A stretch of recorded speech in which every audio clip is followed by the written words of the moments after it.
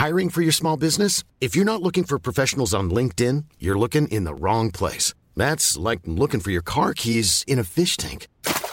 LinkedIn helps you hire professionals you can't find anywhere else, even those who aren't actively searching for a new job but might be open to the perfect role. In a given month, over 70% of LinkedIn users don't even visit other leading job sites. So start looking in the right place. With LinkedIn, you can hire professionals like a professional. Post your free job on linkedin.com/people today.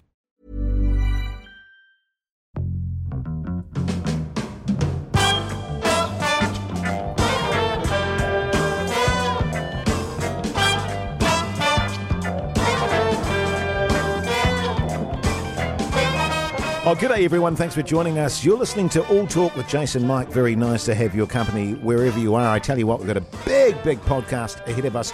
We're going to be giving out acting advice, relationship advice, and just general advice, which is kind of our forte. Mike Minogue, good to see you, by the way, mate. Great to see you, mate. I've had 3 coffees today. Yeah. I'm on my 3rd coffee, and I've also had a Red Bull, so I don't really know where my head's at the moment. A little bit buzzed out, man. Well, it's really interesting actually looking at you at the moment because you seem very relaxed. My eyes are bulging? Well, your eyes, you've got your glassy, bulgy eye going on, but your body seems very relaxed. I'm surprised that's the case given you've had 3 coffees and a Red Bull. My hands are shaking ever so slightly, oh, okay. to be honest. Well, that makes sense. But how are you going otherwise? You good? Yeah, bloody good, mate. The sun's out again. We've had a few rough days, haven't we? We sure have. But I'm hoping that now that we're into the calendar summer, yes, that things will take a turn for the up, because there's calendar summer, isn't there? And then there's also the actual summer, which starts on about the 23rd of December. Are you aware of that? Yeah, well, I wasn't, but I am now. Yeah. There's the equinox, which apparently happens on about the 22nd or 23rd of the month, which is when actual summer starts. Right. The seasons don't know about the human calendar. Yes, no, that makes sense. Yeah. I was slightly distressed to learn, actually, with regards to the summer, that we're expecting an El Nino, which means, of course, wind. Oh, does it? Really, really hot days, but a lot of wind. There's one thing that gets my goat, Mike, and you won't know this about me. It's wind. I love the wind. Which is why I could never live in Wellington as much as I love it. Yeah. It's it has been a very windy spring, actually, and it has reminded me of Wellington. I was hoping it was about to die off, but you're saying it's going to keep going, and potentially get worse. Yeah, is it also a bit wet as well? I saw that it was going to be massively humid. Yes. That Tauranga and Auckland can expect nights to be so humid that it's reminiscent of Fiji. Yeah, well, that wouldn't surprise me, actually. And I've noticed that when I've been sleeping at night already, I'm beginning to sweat a little bit. Right. But maybe that's more an indication that I need to change my winter sheets into my summer sheets. Are you still running the flannelette? Well, we're still running the flannelette at the moment. And I said to my wife this very morning, actually, I think we need to start running the summer sheets. Yeah, there comes a time. I mean, we went on to our summer sheets probably about 6 weeks ago. Oh, okay. Yeah. Yeah, look, I knew we were behind the ball. Yeah, definitely. So that's going to be the first thing I do when I get home today. Is there a date on the calendar, as there is sort of with Christmas trees? You know, there's sort of a time where you should start doing that. Is there a date on the calendar when you should change over into your summer sheets? Obviously in Wellington it's never. Yes. Maybe you'll take one of your 8 duvets off the bed, and that's about as far as it goes. But I think maybe we need to establish a date so that everybody knows now's the time to get new summer sheets. Yeah, absolutely. Well, I think that makes sense. I might start doing that from now on. I've got my calendar on my bathroom wall, which tells me everyone's birthdays and things. But right. I think from now on I might start adding in things like flannel sheets / summer sheets. Yes. Because, you know, no one enjoys sweating in bed at night, Mike. I loathe it. I mean, I have enough trouble sleeping as it is without being overheated. What's keeping you up at nights, mate? Well, it's probably the 8 or 9 coffees I tend to drink during the day. Yeah. And my wife and I have become very, very fond of the evening piccolo. Ooh. So we've got some lovely little piccolo glasses at home, a lovely coffee machine. So I always look at my wife at usually about 8:30. Right. Piccolo, my love. Ooh. Piccolo. She looks up from her phone. Yeah. Does she? Well, eventually. Eventually she does. Yeah. Yeah. What was that? Sorry. Yeah. A piccolo, my love. Right. Sure. Why not? Yeah. And are you running one of those Nespresso machines, or have you got a proper? What a load of shit they are. They're brutal, aren't they? And my sister over in Australia, actually, she's got what are they called? Nespresso. Yeah. And have you ever been into an Nespresso shop? What a load of shit. It is. And what I find is that the coffee is extremely weak. Yes. You get nothing out of them really, although I see now that they've started to do ones that they give you the capsules and you can pack your own fresh, and maybe that would improve things slightly, but it seems like a bit of a waste of money really. Yeah, it does. It's just a big wank fest. Mm-hmm. Hey, let's crack into it. I'm very keen, as we spoke in our last podcast, I'm getting a Jill Filliman update. The woman, of course, offering to donate $7.5 million to our podcast to distribute amongst the needy across the world. Yeah, that's right. I mean, we received the email a couple of weeks ago. I got back to her, and at this point, we're still waiting for a response. I feel like it was an email worth responding to that I sent back to her. I mean, I was very positive. I was sympathetic. Have you got the email that you sent? I have got it here. I'd like to hear it. Hello, Maggie. Apologies in advance for using your first name, but after receiving your email, I already feel that we are very close. Jason and I are so sorry to hear of your latest troubles, particularly around the esophageal cancer. Just a note here, Maggie, esophageal starts with an O, not an E. She'd spelt that with an E. Yeah, I saw that. Yeah. I mean, I wouldn't have pointed it out, but it's absolutely your right to do so. Well, I mean, she probably feels like it's good to know when you're embarrassing yourself. Yeah, okay. Don't you think? And sort of like if you've got a bit of food on your face, or a bit of a booger hanging. Yeah, you want to be told. That's right. Yeah, okay. Not go through the entire day and you get home and your wife points it out to you. So sorry to hear of your latest troubles, particularly around the esophageal cancer, your husband's death from coronavirus, in my view a scam by the lefty media, and the sticky-fingered nature of your friends and family. Unacceptable and very sad. Hear, hear. Jason and I have given this matter great thought and have decided we will accept your generous offer of giving us $7.5 million to distribute amongst the poor and the widows. And let's not forget the orphanages. Let us know the next steps, and I look forward to talking to you soon. Love, Mike. P.S. Just a note that now your husband has passed away, your title becomes Ms. rather than Mrs., which we discussed. Yeah, well, I think that's fair enough to point that out, actually. Yeah. But, that's lovely, mate. I love the love at the end of it. Well, it's a really affectionate way of signing off. Yeah, I just, I feel like we are quite close, but, who knows what's going on in her world. She hasn't gotten back to us yet, but she's obviously got quite a lot of stuff going on, so hopefully in the coming days we'll have further news from Maggie Tillison. Well, it's interesting, isn't it? Because I've been thinking about that $7.5 million a lot, Mike, and I don't know. You start spending it. Yeah, well, I've already spent it. Right, is it gone? Do you ever do that? Those fantasies where you go, if I won like $3 million, what would I do with it? Yeah, and then you go through it in your head, and you realise $3 million's not enough. That is true. Yeah. I mean, I remember growing up, Lotto used to be $1 million, and at that time you'd be set for life. Yes. But now it feels like 10's probably what you need. Yeah. That's why I don't bother buying a Powerball until it's up to about 35. Yeah, fair enough. There's just no point. 20's not enough. Let's just forget about it. So, yeah, I mean, I have spent it. Generally, what I think about when I imagine winning the lottery is how I'm going to elude my existing family and friends and start a whole new life elsewhere. Yeah. So I don't have to hand it out, because you sort of start. My wife's obviously a nicer person than me, and she starts thinking, oh, well, we'll give this much to mum, and Yeah, exactly. What's that about? Yeah, it never occurs to me. My wife is exactly the same. Say we won, $5 million, babe. I mean, what would be the situation? She goes, and she always says, well, we can pay off my sister's mortgage. We can buy your dad a really nice house. You can pay off your mum's mortgage. I'm like, what the hell are you talking about? Yeah.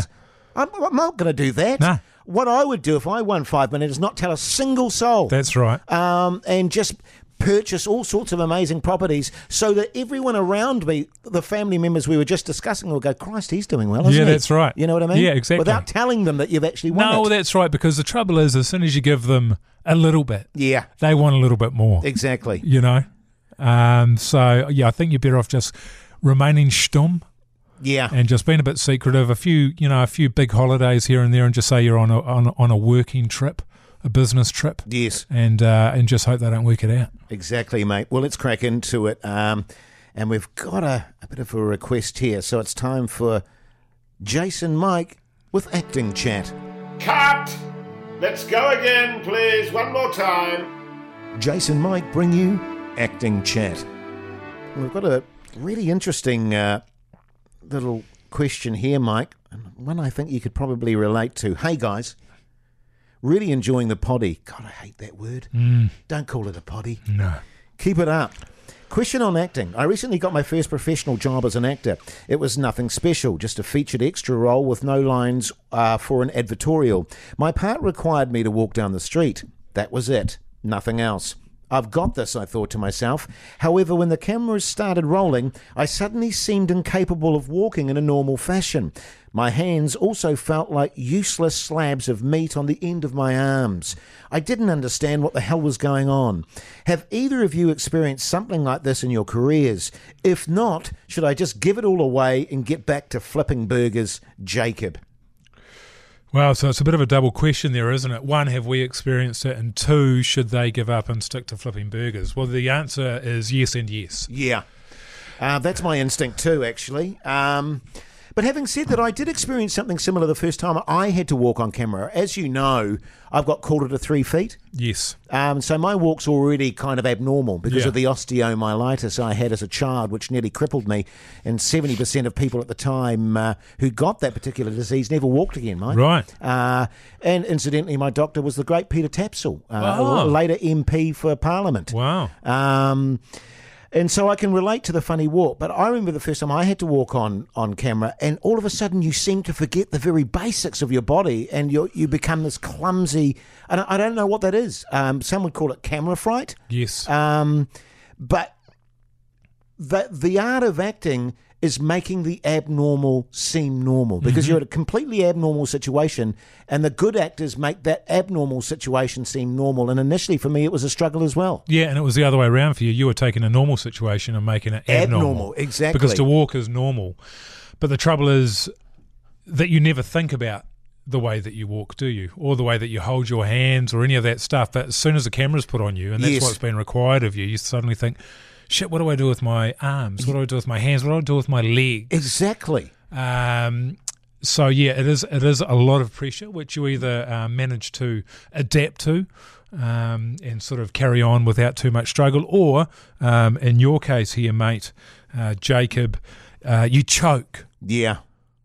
As Jace did. But you managed to kick on, Jason, have had a successful career ever since that. I did, Mike. And an auspicious start. Well, I remember you saying a little while back at the start of your acting career, people called you very handsy because you were a great handy gesticulator. Yes. Weren't you? And there were a number of times that directors came up to you, you were telling me, and saying, great performance, Mike, just be aware of your hands, mate, because you were sort of gesticulating and getting all Shakespearean on it, instead of just letting your hands be normal hands. That's right. As you would in a normal environment. Exactly. Yeah. Like right now I've got 2 hands resting on a table in front of me. Yeah. And I haven't thought about that. That's just where they've gone. And if I was in an acting environment, that would be a real blessing to me. I'd see the table and I'd go, great, I'll put my hands on that. Yeah. Well, you actually went through a stage in your acting career, you were telling me, where you insisted on every scene that you had to have some sort of desk or table that you could rest your hands on. Desk or table or multiple pockets in my costume. Yes.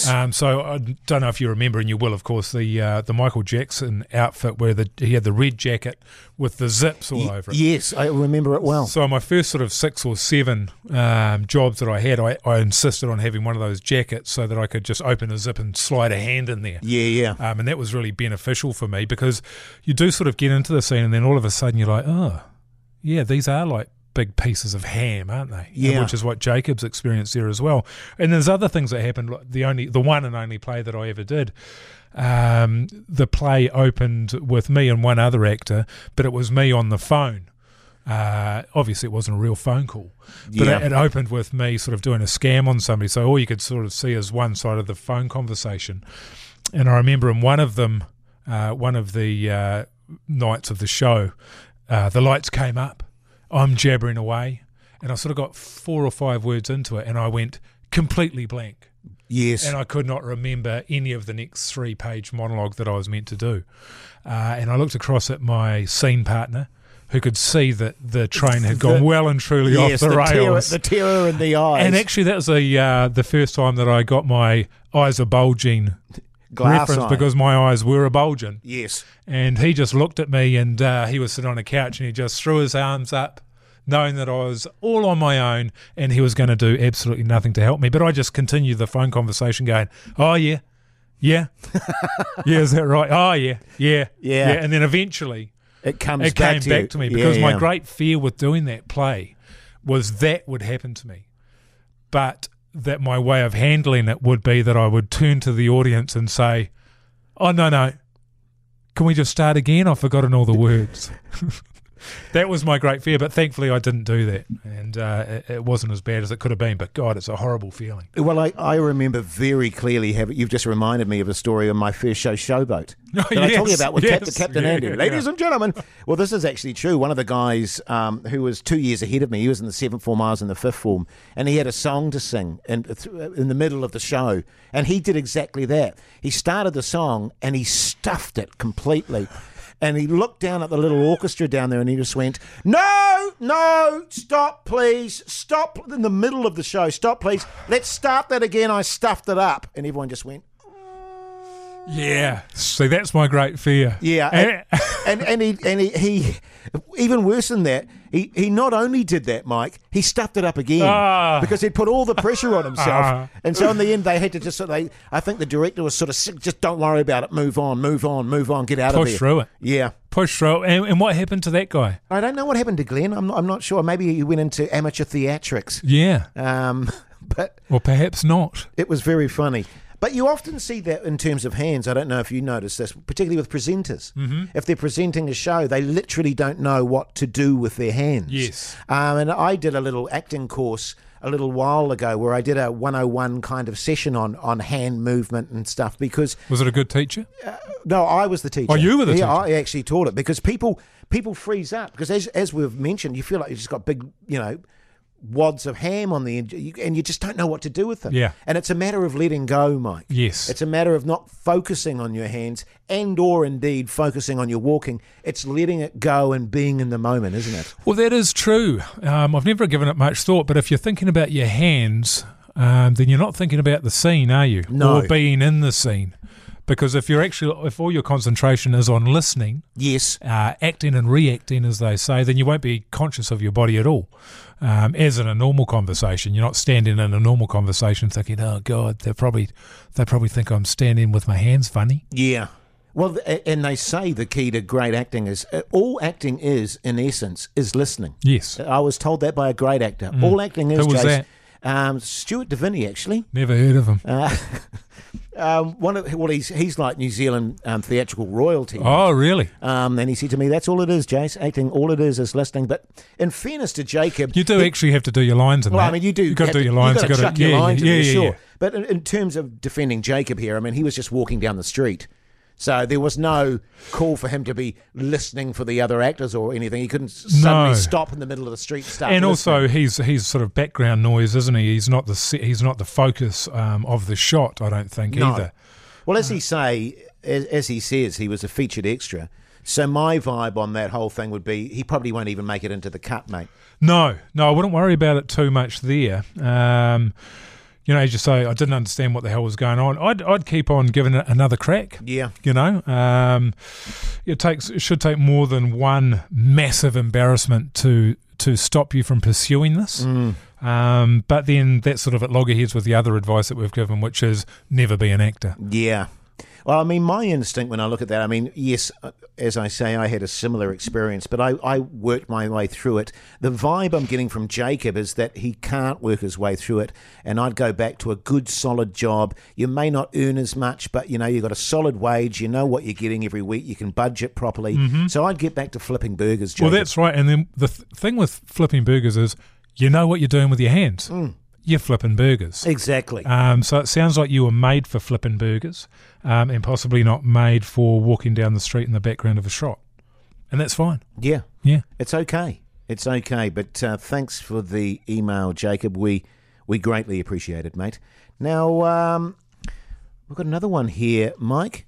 Relationships. I think she's cheating on me. It's relationship advice with Jace and Mike. This is a nice little email, a bit different actually relationship-wise from what we traditionally get, which I quite enjoy.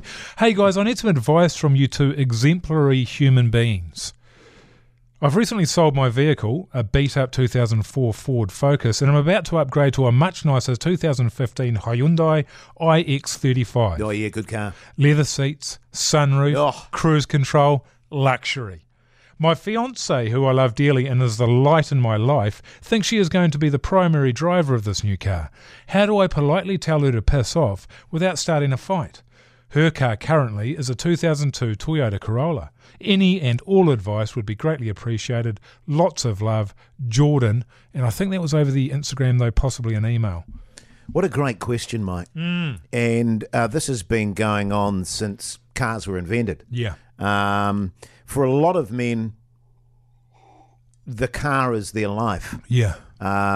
Like my grandfather, who I've spoken about a lot, Brum. Yep. He was a big car man, always polishing his car. And a caravan man. He loved his cars. And if you got within cooey of his car, there was danger. Right. He'd get a bit of 2x4 and thwack you across the head with it. That's how you learnt what a piece of 2x4 was. That's exactly how in the end. Oh, that's a bit of 2x4. I got you, Brum. I got you. But it is, throughout the ages, something that has been a spark, a fiery point between men and women. Mm-hmm.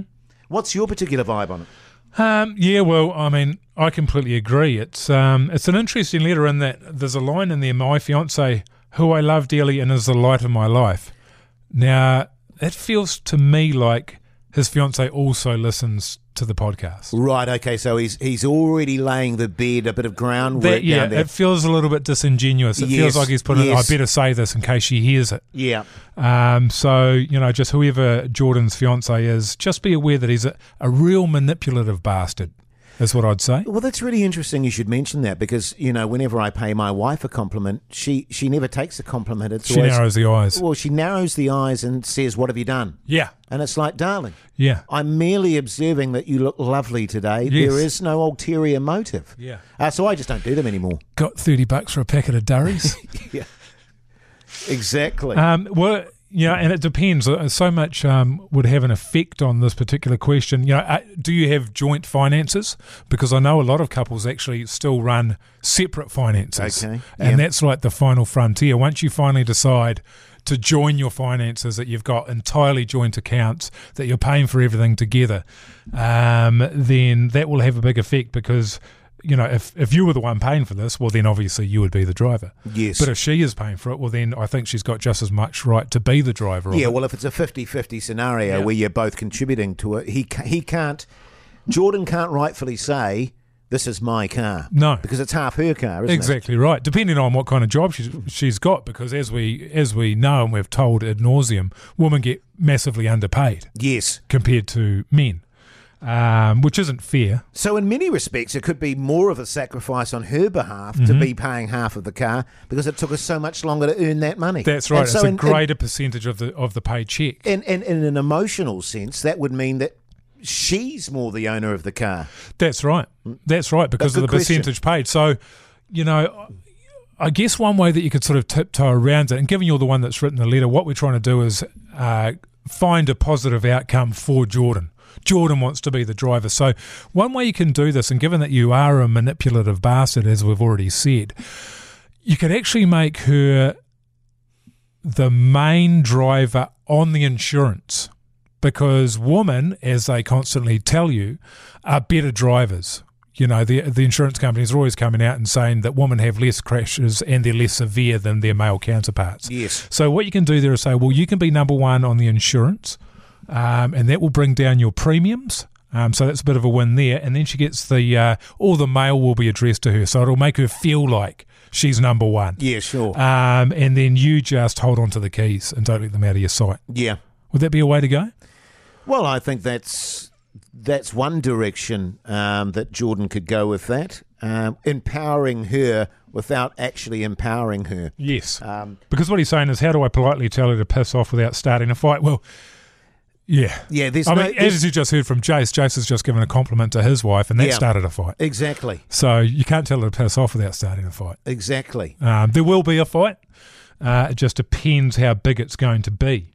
Well, I mean, he could get all sort of well-mannered on it, and when they go to go out somewhere, he could go to the passenger side door and open it for her, for example. You know what I mean? Darling, that's for you. Please. Yeah. Allow me, yes. like he's doing the favour. When they go to parties, he stays off the booze. Yeah. I'll be the driver tonight, my love. You go crazy. Yes. Do what you need to do. I'll drive us home. Yeah, that sort of thing. I think that's the thing, because what she'll be anticipating here is for you to attempt to be the owner of this vehicle. So what you need to do is probably go the opposite direction and kill her with kindness. Yes. And what I'd do is I say, yeah, absolutely, it's going to be your car. But before I got it home from the dealer or wherever it is that you're getting it, I'd go into underneath the car seat and I'd adjust the settings so that the seat can't go as close to the pedals as she would require. Right, okay. Right, so the seat can't be moved forward, therefore she physically cannot drive the car. And you just say, well, that's a shame, but we've already bought it, but that's how Hyundai make the cars. Yes. There's nothing I can do about it. We can't return it. And, you've done your best then to sort of make her the driver, but, physics and the way the car's set up just have sort of conspired to stitch you up, really. Yeah. Not your fault, not her fault. It's Hyundai's fault. Yeah, well, I mean, the biggest issue that, because to be honest with you, Mike, I don't give a crap about cars. You've seen the car I drive. It's a little pooky thing. I mean, as long as it gets me from A to B, I'm not concerned in any way about what kind of car. I myself actually also have a Hyundai i20. Oh, yeah. Which is a lovely car. I've got a Hyundai X-Trail, I think. Okay. Have I? No, I haven't. It's a Nissan. Right. Yeah. So that's how much Nissan. That's how much I care about cars. It's a Nissan X-Trail. And in fact, I had no idea. I think I used to own a 2002 Toyota Corolla, which is a bloody good car. Oh, they're great cars. I won't be dissing the Toyota Corolla. The biggest issue we have amongst me and my partner with regards to cars is the person that's last in it not filling it up with petrol. Right. So, like today, the very scenario today, I'm coming in here, I'm running a bit late, Mike. Yes. I'm going, God, Mike hates it when I'm late. Yeah. So I'm sort of freaking out a bit. I get in the car, I'm 200 metres down the road, no bloody petrol in the car. Right. You know what I mean? Yeah, I wasn't the last person driving this car, by the way, but obviously my wife was driving it and went, I can't be arsed. No, well, she probably considers filling up the car a man's job, does she? Well, she's quite old school. I have no idea what her thinking is, but I can tell you there were a few curse words when I was driving into the petrol station this afternoon, to fill up the car that should have been filled up by the previous driver. Having said that, it may have been my daughter that was the last to drive that particular car. And will you be raising this issue when you get home? Oh, best not. No, you're not. You're not an idiot, are you? There's no gain there, Mike. No. You know what I mean? There's nothing to be gained by me saying, hey, darling, next time you drive the car and it's empty, could you put petrol in it? Well, how many times have you raised it? About 4 or 5. Yeah, exactly. Nothing's changed. No, that's right. So it gets to a point where you say to yourself, why bother? Another way that, I'm just thinking here, Jordan, another thing that you could attempt would be a bit of the old reverse psychology. Oh, okay. So what you say to your fiancé who you love dearly and is the light of your life is, God, I can't wait till we get the new car, and then I can drive your 2002 Toyota Corolla. Oh, I see what you're doing. If you build up a massive amount of enthusiasm for driving that car, then she'll be like, oh, hang on a minute. Maybe I want to drive that one. Why does he want to drive it? I've got you. You know? Yeah. It's what you do with kids. When you see kids playing and a kid doesn't want a toy until another kid tries to play with the toy and then that kid wants it. Yes. It's the same sort of idea. So you could give that one a run as well. But yeah, in terms of not starting a fight, I don't know what to tell you, mate. Yeah, it's a lose-lose situation in many respects. But I think adjusting the seat so that she can't use it is a good idea. I think making her number one on the insurance is a good idea. Yeah. I think you suddenly favouring the 2002 Toyota Corolla is a good idea. All of those sort of things. There may be that, you will have to allow her to drive it every now and then. Oh, yeah. Just to take the edge off the situation. Yeah. But I don't know what you're like as a passenger. I'm terrible. Yeah, I was just going to say, when you go away on holiday, who gets into the driver's seat? When you go away with the family, who gets into the driver's seat? Me. Whenever the family goes anywhere, I go in the driver's seat. Right. And I always, and my wife always says, I'm happy to drive if you want me to drive. No. Yeah, you might be happy. Yeah. No, darling, it's all good. It's all good. I'm happy to drive. You might be surprised to know that I also get in the driver's seat. Yeah, no, it doesn't surprise me, Mike. No? One of the worst things I ever did, actually, Was let your wife drive. Well, no, was my one of my daughters. And I use the word let. Yes. The way I said it. Yes. And that you allowed it. I allowed it. But I remember once when my daughter had just got her licence and I let her drive us home from Piha Beach. And I don't know if you've ever been out to, I'm sure you have been out to Piha. It's a pretty, she's a windy bugger. It's a windy, steep. Mate, and I was shitting bricks the entire time. Yeah. I was sitting in the front passenger seat with my hands on the dashboard the entire way. And every time she went around the corner, this is true, I'd be going, oh. She's never forgiven me for that drive. Right. And in the end, just before when we got home, she slammed the car door and just went, "You're an asshole, Dad." Ah. And I was like, "What's that about?" Yeah. What? Well, that's quite smart as well, because then she would never want to drive again, would she? Well, Which gives you what you want, which is to drive. You wait till your little one grows up and starts driving, mate. You shit yourself. Right. You know what I mean? I shit myself when my daughters go off driving. Yeah. They've been driving now. My two eldest, they've been driving now for nearly 8 years. Right. And I still shit myself. My daughter just drove down to Wellington in the weekend. That terrified me, Mike. Right. You know what I mean? Yeah. But she's actually a better driver than I am. Yeah, I'll sure. never tell her that. No. But it's a worry as a parent. Absolutely. And when you are that passenger, I sort of find that I drive my foot through the passenger floor as if I've got a brake there. Yes. You know, it always feels like I need to stop the car. Yeah. You know, you sort of, both legs are straight into the well of the car and I'm pushing against the back seat there, and it's not something I enjoy. No. And as a result of that, you know, I think my wife can sense it. Do you think? Yeah. And so I think it's going just as sort stiff of, as a board in the passenger seat. that's right. And I think she just thinks, well, it's probably easier if I just let him drive if it means that much to him. Exactly. So I do that. Well, as I say, I'm the opposite of that. I'm kind of gripping onto the dashboard in a fetal position. Right. You know, sort of curled over on myself. So many ways. Making weird noises. Yeah, like, yeah. Ooh, easy. Yeah.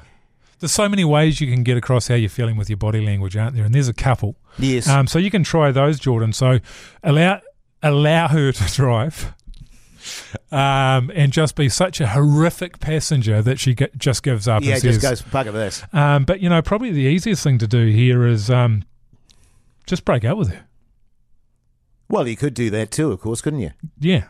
I mean, if you're trying to avoid a fight, then I think probably the best thing to do is just to break up with her. Then there is no argument. There is no grey area. Unless, of course, Mike, she does own half the car. Right.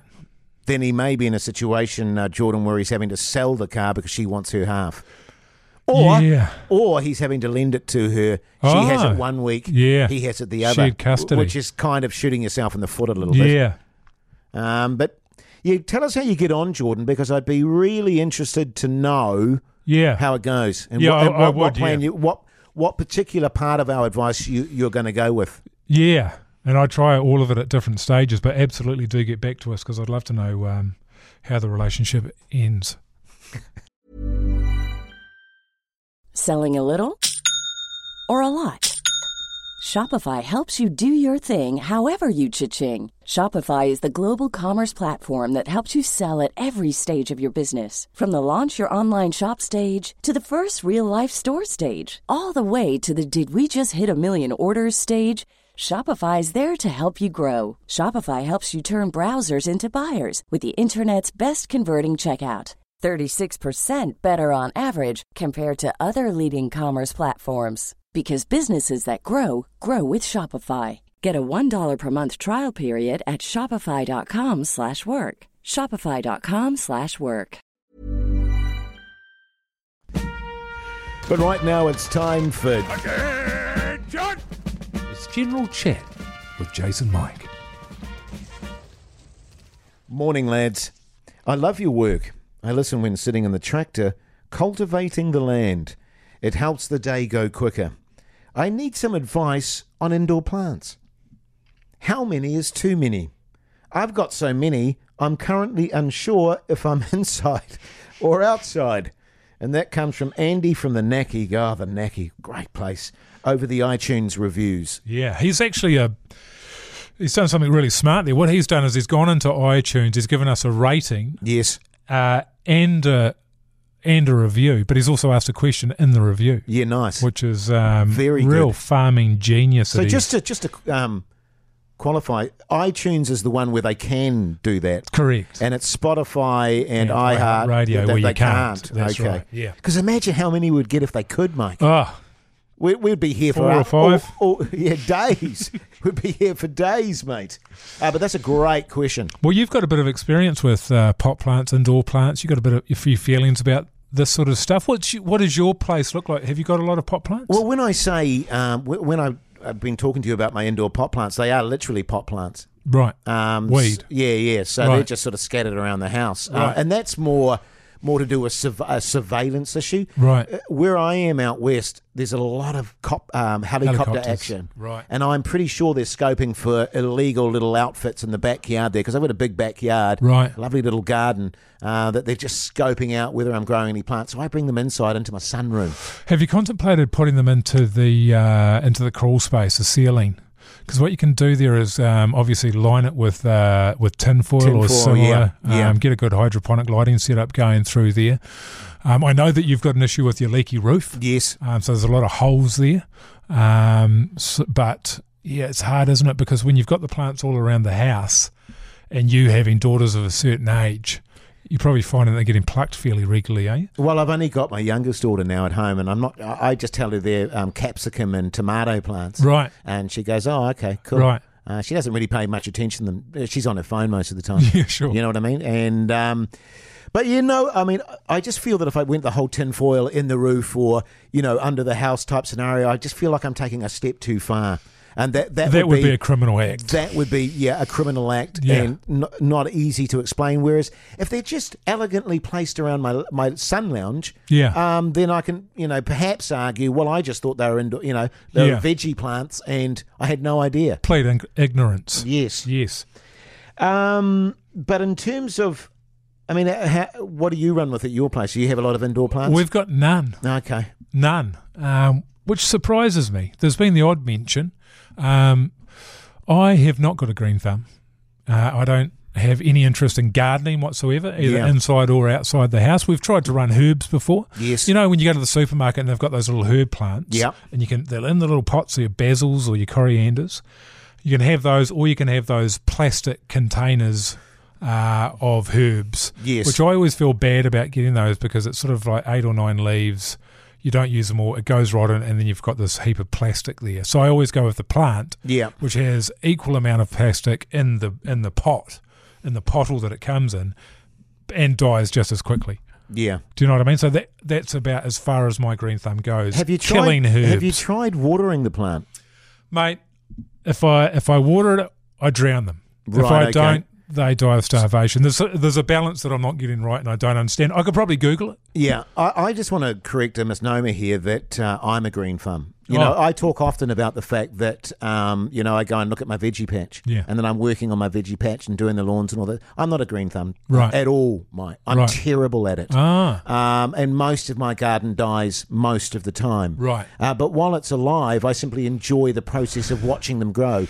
But I am by no means a green finger. Having said that, we have a lot of not just pot plants around the house. We do have a few other plants, sort of vines that grow down off little desktops and things like that. Right. But not to the extent that Andy does from the Naki, because he, as he's put it, he literally doesn't know if he's inside or outside. So he must have some serious plant action going on. Yeah, and I wonder why he does. If it's gotten to that point where you don't know if you're inside or outside, you're a farmer, so one way to tell if you're inside or outside is, can you see a tractor? Yeah.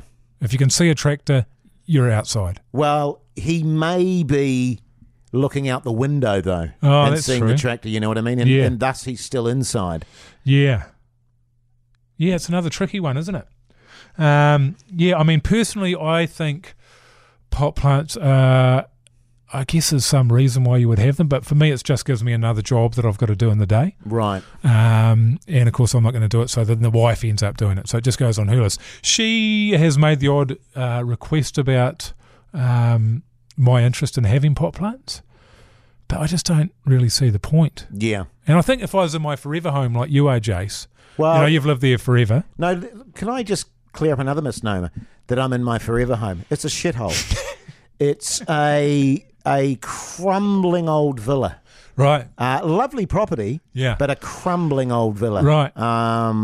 And it's not my never home at all. Not your forever home. I'm trying to get out of the place Right. as quickly as I can. To be honest, I've been tempted to just concrete over the entire backyard. Yeah. Because it would make it so much easier. Yes. You know what I mean? Instead of Yeah. having to mow the bloody lawns all the time and pull weeds and get the whacker out. It does get you out of the house, though, doesn't it? It does. You know, because do you But so actually... does a durry. But do you actually enjoy going out and doing the lawns? Actually, I do enjoy doing the lawns. And this is the thing, isn't it? I consider it outdoor sweeping. Yeah, I actually like it. Yeah. And because that's one of the jobs that is mine. It's just something that I do. You know, I hate to consistently bring up the wife, but she's inside doing the vacuuming. Right. This is like outside vacuuming. You call I'm it kind of outside relieved sweeping. to know that you do some jobs, Mike. Yeah, and I sort of, you know, play it off to her like, oh, God, I've got to go and mow the lawns. Yeah. I love it. Yeah. I love getting out of the house for an there's hour and a half or so. There's something very nice about the smell of fresh cut grass. Yeah. For some reason, it fills me with joy. It genuinely does. Right. I love the smell of, and I love the look of a freshly cut lawn. Yeah. You know what I mean? That's beautiful and manicured. Yeah. I go around the edges there, and I'll often go and take my book out and get a book and sit with my chair out on the lawn On the there, lawn, yeah. looking at my dying veggie patch. And, Right. you know, there's tuies in the ko-fi tree. White butterflies everywhere. White butterflies eating the shit out of it. Yeah. I have a curious thing where I grow vegetables, except I grow magnificent plants that don't fruit. Oh. So I'm wondering if... Are they fruit plants? No, they're tomato plants and capsicums, chilies, but they just don't produce anything. Yeah, that's what I'm saying, yeah. Yeah. So you're almost doing everything right. I mean, I get because there's all sorts of things to consider, isn't there? That there's actually male and female tomato plants, and because I know there is with you were telling me about marijuana. Yes. That you've got to go with the female because the males just don't bud up. Yeah. You know. Well, the males bud up, but they're just full of seeds. Cabbage, yes, seedy. Yeah, they've gone to seed. Gone to seed. Yes. Like so many males we know. Yeah.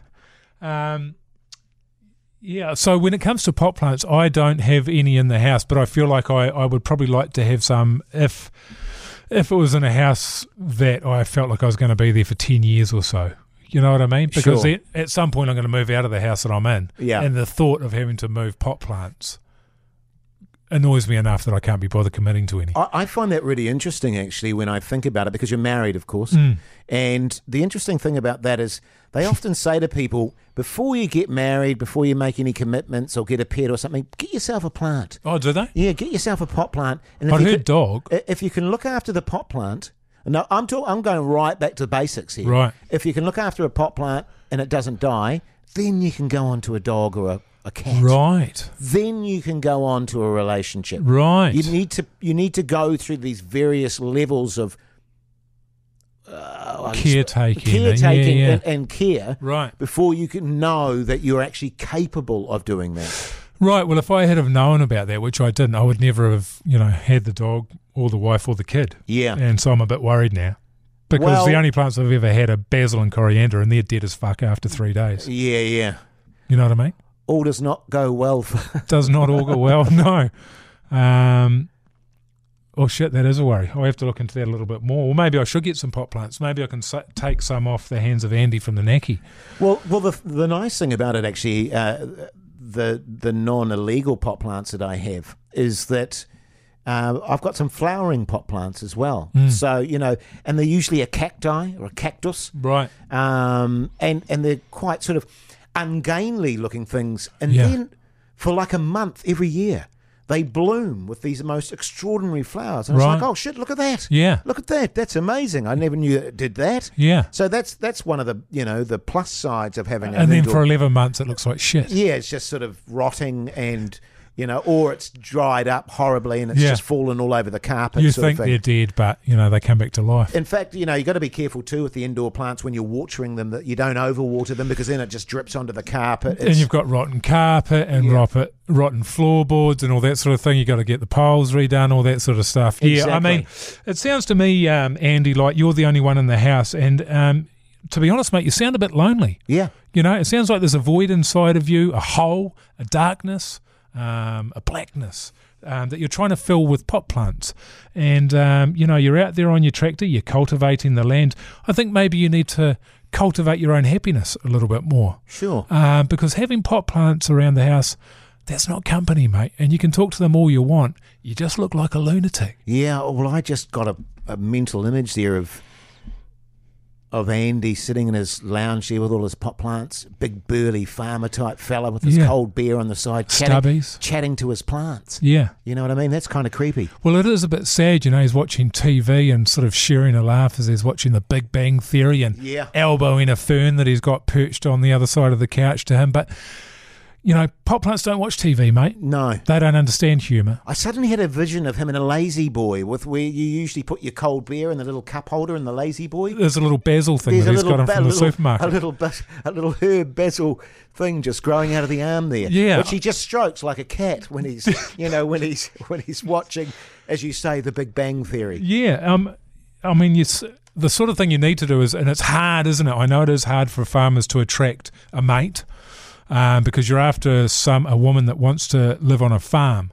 And a lot of women out there do, Mike. Oh, absolutely. And a friend of mine from school, actually, she's gone from, being a city gal, came from the big smoke of Levin, and is actually now herself married to a farmer. She's, never had any interest in farming, but she's had some interest in a farmer, and now sort of finds herself stranded in the middle of nowhere with 400 head of cattle and a guy that she doesn't really love. And 8 kids. Yeah, that's right. So she's loving it. But, maybe we could start some kind of a farmer's Tinder. Yeah, maybe. Specific to farmers. Because it takes a special type of person to want to live out there. It's it's 24 hours a day, that stuff, mate. It is. And as we know from the constant moaning that comes through the media, it's either there's either too much sun or too little. Yeah. And yet somehow they always manage to buy a bit more land, and they're still creaming it with the latest cars. Isn't I think the statistics are 1 in 4 farmers are millionaires. Oh, is that right? Yeah, absolutely. And so they do very well. In fairness to them, though, the last 3 or 4 years have been through an absolute shit time.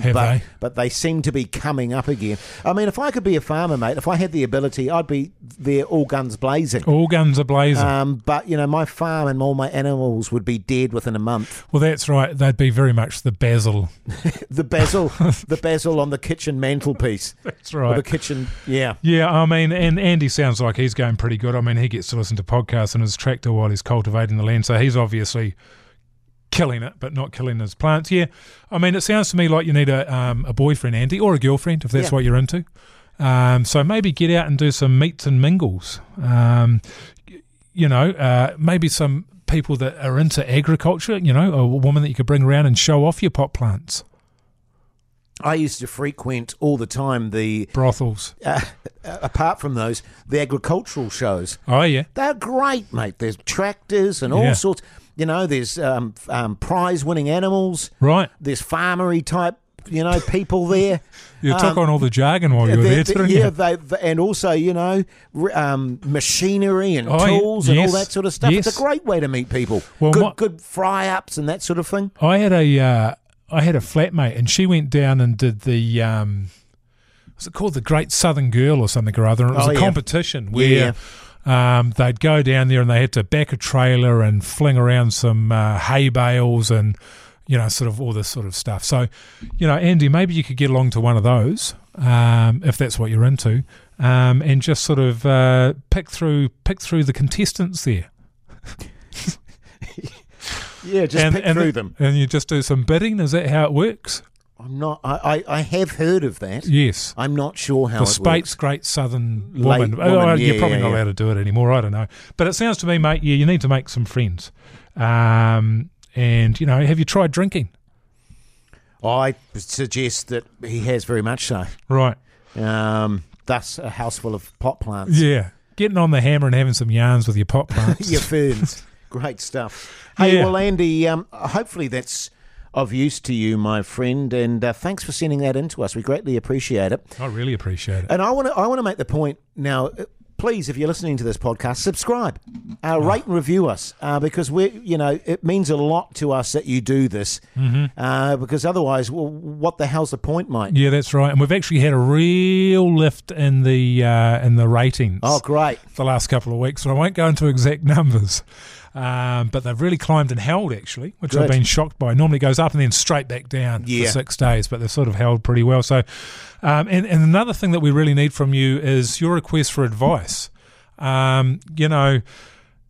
You'd be listening to this podcast and thinking, geez, these guys give great advice. Yeah, I would think so. So, put pen to paper.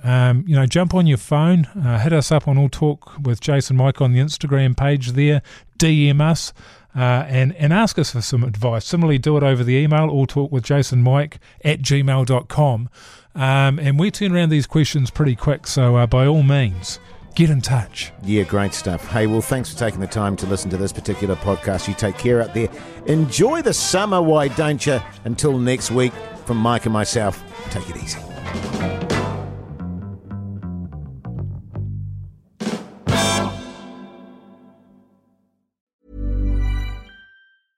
Flexibility is great. That's why there's yoga. Flexibility for your insurance coverage is great too. That's why there's United Healthcare Insurance Plans. Underwritten by Golden Rule Insurance Company, United Healthcare Insurance Plans offer flexible, budget-friendly coverage for medical, vision, dental, and more. One of these plans may be right for you if you're, say, between jobs, coming off your parents' plan, turning a side hustle into a full hustle, or even missed open enrollment. Want more flexibility? Find out more about United Healthcare Insurance Plans at uh1.com.